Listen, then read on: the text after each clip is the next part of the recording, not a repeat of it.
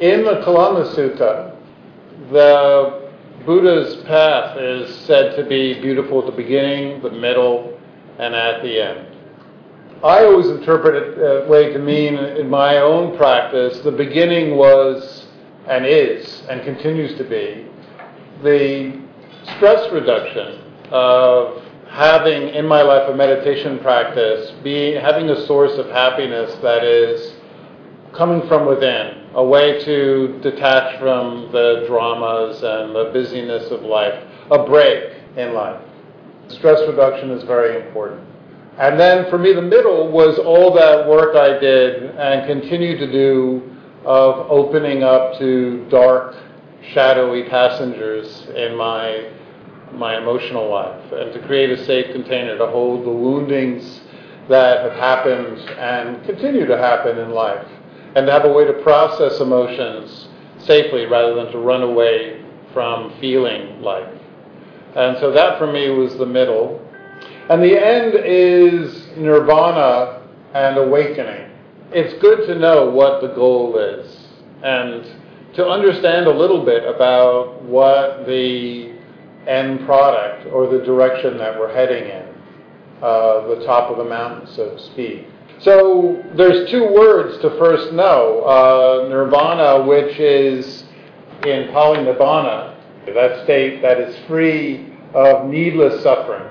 Now, Buddha said that in life we're all going to have inevitable forms of suffering. The first noble truth, he says, we're all going to know old age, sickness, death, sorrow, lamentation, grief, despair. We're all going to know physical pain. We're going to know separation from people we love, and we're going to be stuck sometimes with people we don't like so much. Hate to break it to you. So that's going to happen, but then we generally make it worse by taking it personally and thinking that all this stuff is our fault somehow, and then we try to escape. And then we make it worse by trying to avoid the inevitable. We try to avoid feeling the sadness that's inevitable in life. We try to numb ourselves or use avoidance strategies, and all those things do is make life a lot more difficult. So there is a state where we don't have to do all that unnecessary suffering, and where we can be with life in and of itself. We can actually handle the sufferings that need to be held and need to be faced and turned towards. Enlightenment is Sambodhi in Pali, and it means the wisdom that supports Nibbana, the state of needless suffering being removed. So enlightenment is a kind of understanding or a state of insight or awareness that helps us move towards the state of liberation. So I'm going to read you some of the Buddha's quotes, and they're going to sound pretty heavy. In most of the Pali Canon, the Buddha is pretty clear. He actually doesn't speak very densely, but when it comes to the topic of Nibbana, he can get pretty abstract, and I'm going to explain why, and I'm going to parse it for you. Here he goes. Nibbana is a state beyond even the limitless dimensions of space, consciousness. It arises beyond conventional thought and perception. It is where there is no coming or going or staying still, no dying or reappearance. It is not conditioned, nor does it evolve. It is the end of suffering. And to Bahiya, he says it's a state where you stop experiencing yourself as in here, out there, or anywhere in between.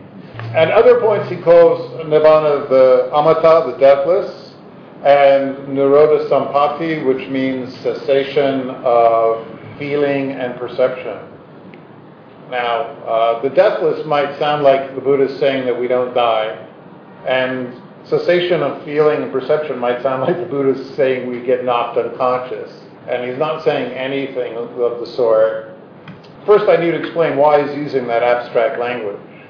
Like philosophers such as Wittgenstein and Derrida, I bet you didn't think you'd hear those names here tonight, the Buddha concluded that language was good for certain things and is not good for others. Language is great for describing properties, physical properties. If I say this Tibetan bowl is black and it's got gold indentations in it, you would be able to recognize it. If I say that my hat is red with a white oval in the front of it, you'd be able to recognize my hat in comparison with yours. So it points to objects really well. When I say this stick, when struck against that, makes a sound, that's a property. And it's a pretty descriptive thing, and it works pretty well. Language can help us identify and organize ourselves in the world. But what is language not very good with? It's not good at all in conveying psychological states. You may have already intuitively figured this out in your life. Let me give you an example. If today, how are you doing? And you might say, oh, I'm sad, I'm a little tired. Your answer would in no way convey the real inner experience of your day. Even though you said, oh, today I was sad, you might very well know that there were lots of times during the day when you weren't sad. You were bored, you were frustrated, you weren't present, you were focused on your work. Language, when we use it to describe internal states, gives the illusion of continuity where there is no continuity. If you've ever taken a long time to observe your inner states, the first thing that you will notice is flux, that what you experience is shifting. Even if you were going through, say, a severe depression or a time of anxiety in your life, what constitutes that depression will change throughout the day. Sometimes it'll be felt in the body, you'll feel energy less, sometimes it'll be obsessive thoughts, projecting catastrophic futures, sometimes it'll just be a lack of motivation. But your depression will shift. It will not always be the same. The Buddha notes that language is extremely insufficient in describing mind states because it creates an illusion of we're in one state or another. I used to have this person I mentored who would call me up and he would say, I'm such an angry guy. And I'd say, oh, really? Are you angry right now? And every time I go, all right, I'm not angry right now. But I was angry today. And we'd walk through this day, and sure enough, there'd be times when he was angry and times when he wasn't. He was just, language created the illusion to him as he conveyed his experience and narrated his experience. It created the illusion that it was always in one state or another.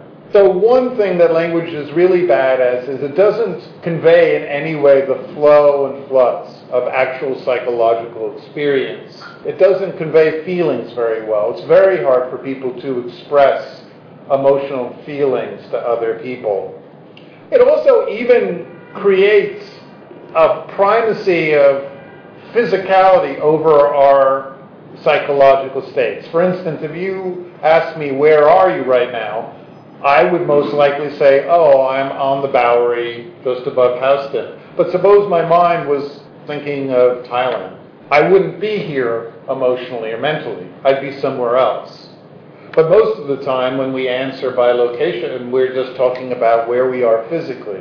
So language prioritizes physical properties and physical states, and it poorly conveys emotions. And in the Buddha's path, he's always talking about psychological properties.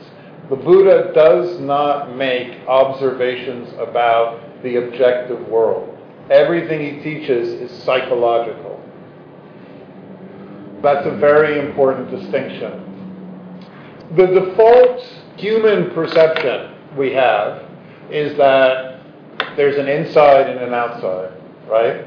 You all believe that you have an internal experience, that you have feelings, you have thoughts, and you have emotions. Pretty much each of us believe that nobody else can know really what our thoughts are, know really what our feelings are. We tend to believe that all of that stuff, because it's interior and it's not visible, is subjective. And we all tend to believe that everything outside of ourselves is objective.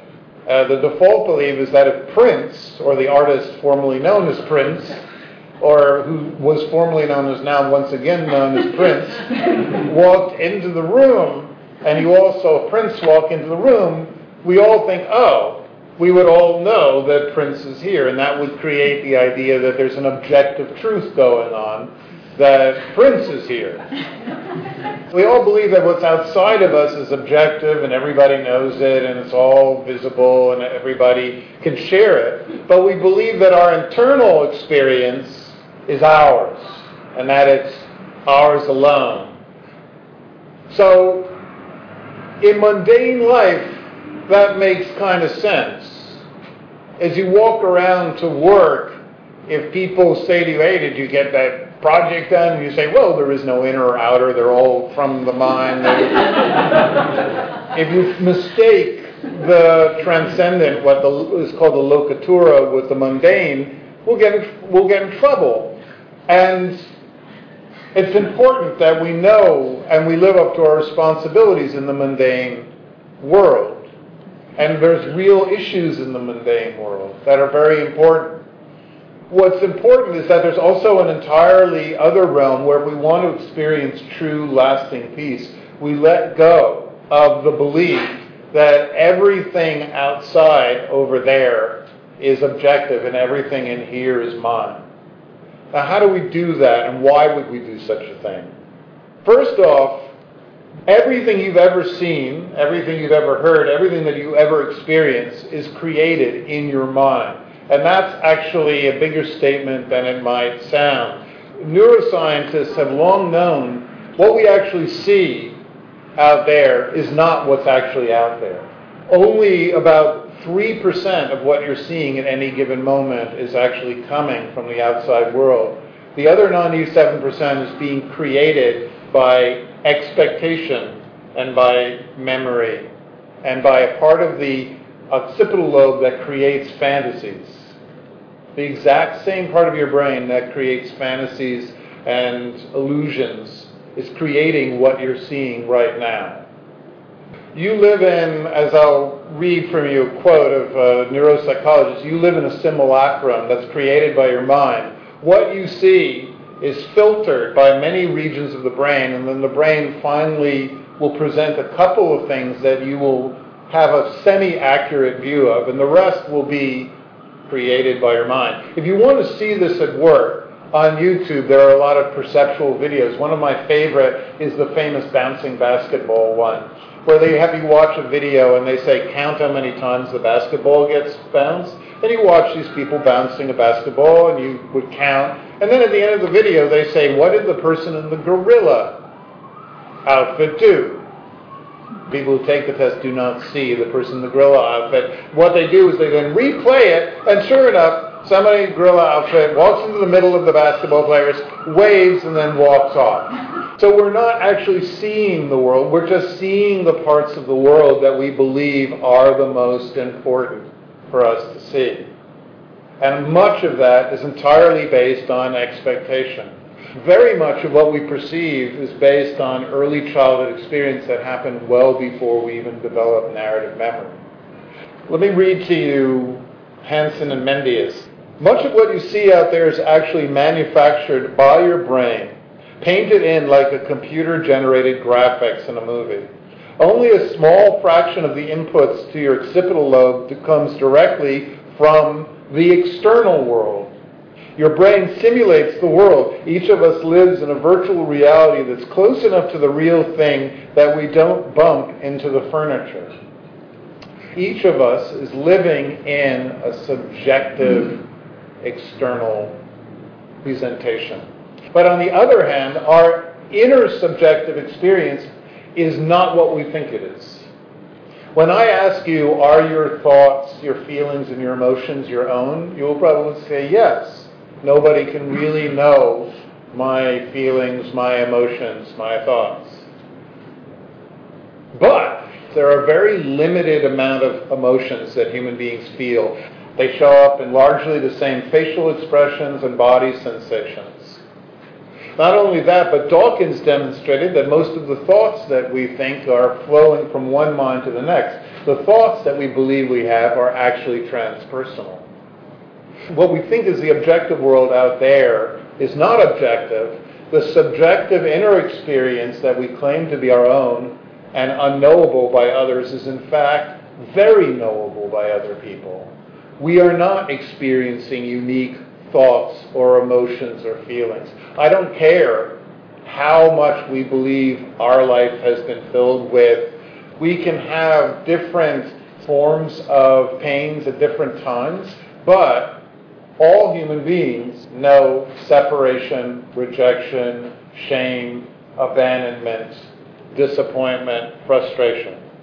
So from this level, from the level of the transcendent, the idea that there's some inner experience that's subjective, that other people can't know, is false, and that the objective world around us is seeable by everybody is also false. All of it is being created by the mind. And what the Buddha was pointing to is that the more we focus in our meditation, the more we get into a certain state of dropping the normal day-to-day perceptions, what we begin to see is the mind everywhere. The first words in the Buddha's Dhammapada was, the mind authors everything. I want to make it very clear that there's two realms. There's the transcendent Lokatura realm where we're trying to get beyond dualistic thinking and inner and outer, and this is the direction that we take when we want to experience the end of the path. On the other hand, there's a very real other realm. It's not actually lower, it's just another realm, which is the mundane realm, where there is difference, where there is inner and outer, where there is suffering that happens due to people's gender, where people of color experience enormous forms of oppression and marginalization in our culture, where there's enormous mistreatments of immigrants, where there is enormous suffering based on identity. And anybody who pretends that they're all spiritual and that doesn't happen is full of it. But I'm talking right now about realm, which the Buddha called the Lokatura. So what we find, first of all, is that this belief that nobody can see or understand my feelings creates isolation, creates a sense of that I'm different. And when we let go of that, there's a freedom. When we then begin to focus on moment by moment present experience, just noting what is happening right now, something very interesting begins to happen. We begin to experience reality as vibrating, pulsing, almost the frames of a movie. And there's words in Pali for this. There's this beginning to see the mind creating the world around us. We begin to see how the mind is painting in everything that we are experiencing. And the idea that anything we experience is objective falls away. Any place you bring your attention, the mind will start to fill in the sensations and start to create a different picture. So the more we become present, the more we begin to see again and again and again that process. Also, from another perspective, you noted that at the beginning the Buddha said that there's no coming or going or staying still. Well, if we let go in meditation of that inner and outer, and we just hold all of the sensations as happening without fixating on this little shell and saying, just in here is mine, and everything out there is not mine. Just in here is what is personal, and out there is impersonal. If we let go of that, then we start to let go of that idea of there's any place to go, there's anything to do, there's anything to accomplish. We even let go of the sense that there's anything missing in our life, because we realize that everything we want to attain, all the stories we believe that are out there are always happening in our mind. There's nothing to attain. There's nowhere to go. We are always in the fullness of our mind. Ooh, this is heavy, but work with me. It's pretty heavy, and it's pretty amazing state. So why do we want to taste Nibbana? basically, most of the joys and pleasurable events that we chase after in life, what the Buddha called the 8 worldly winds, all have downsides to them. If we experience the pleasure of financial gain, we'll also experience the edginess and anxiety of financial loss. If we experience or chase after the joys of people-pleasing, then we'll also experience times when we meet disapproval. If we chase after pleasurable sensations, we'll also experience, of course, times of pain. There's always a flip side to most of the mundane pleasures. But there is no flip side to nirvana. There's no negative. You don't wake up the next day feeling regretful that you've achieved unconditional peace of mind based on letting go of some of the basic assumptions that we bring to perception. So there is no negative. It's a sublime peace. That's why it's worth putting in some effort towards it. If you're really present right now, if you're really attuned to what's going on in your life right now, then there is no story about death. And because so long as you're sitting with me right now and you're fully aware, you're not dead. I hate to break it to you. You're alive. To know about death, to bring death into the picture, you have to abandon the present and start narrating again, and start dropping your awareness of what's happening right here and right now. And you have to go into some future that's unknowable. So from one perspective, simply the Buddha said becoming heedful is the way out.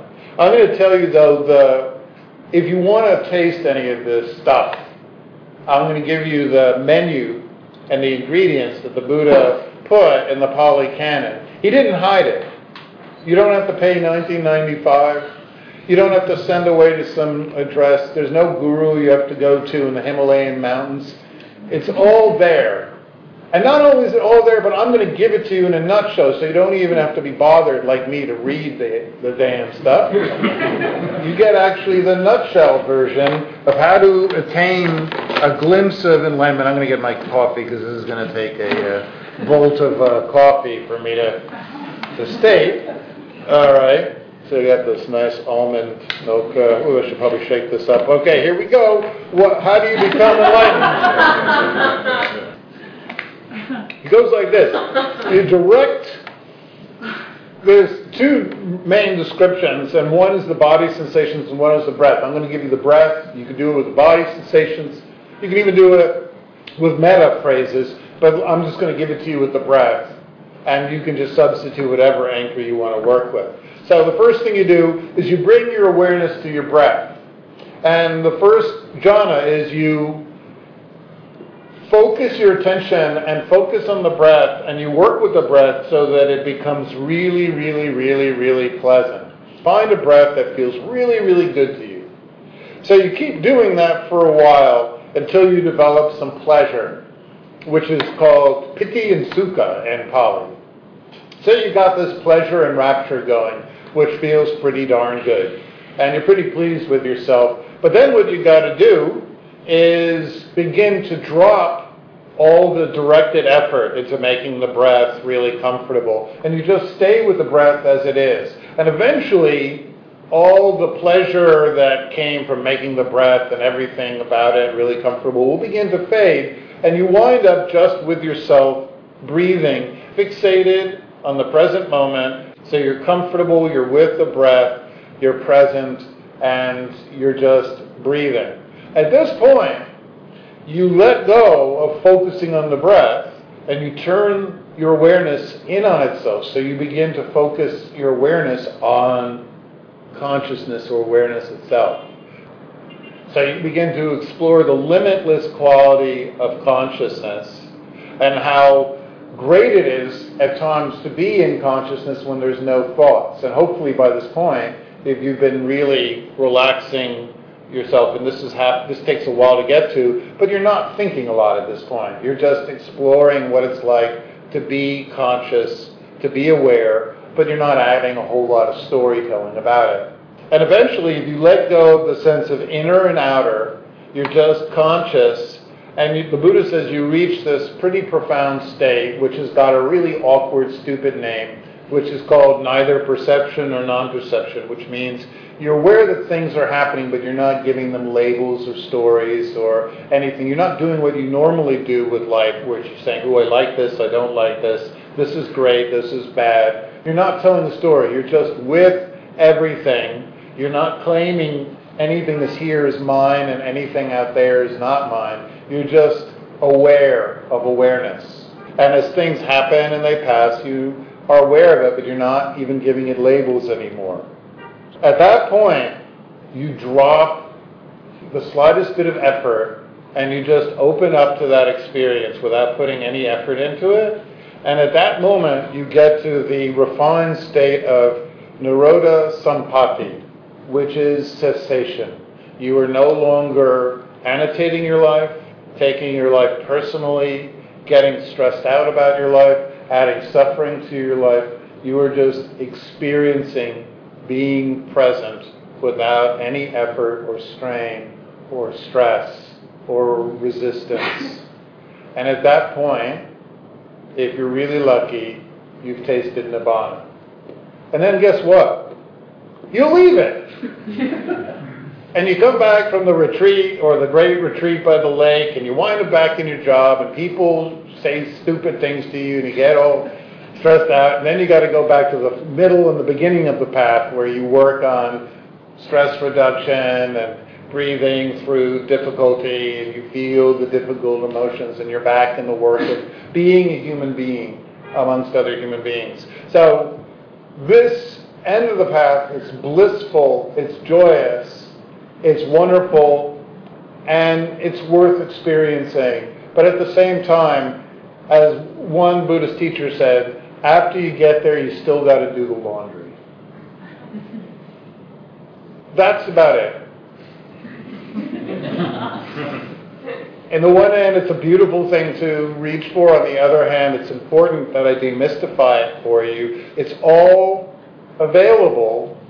Some people, they say, will know full enlightenment and will be ajahns, but I don't. I'm perfectly happy always working on the beginning, the middle, at the end, and not believing that I'm ever going to get in any of those states forever. It's just an ongoing process.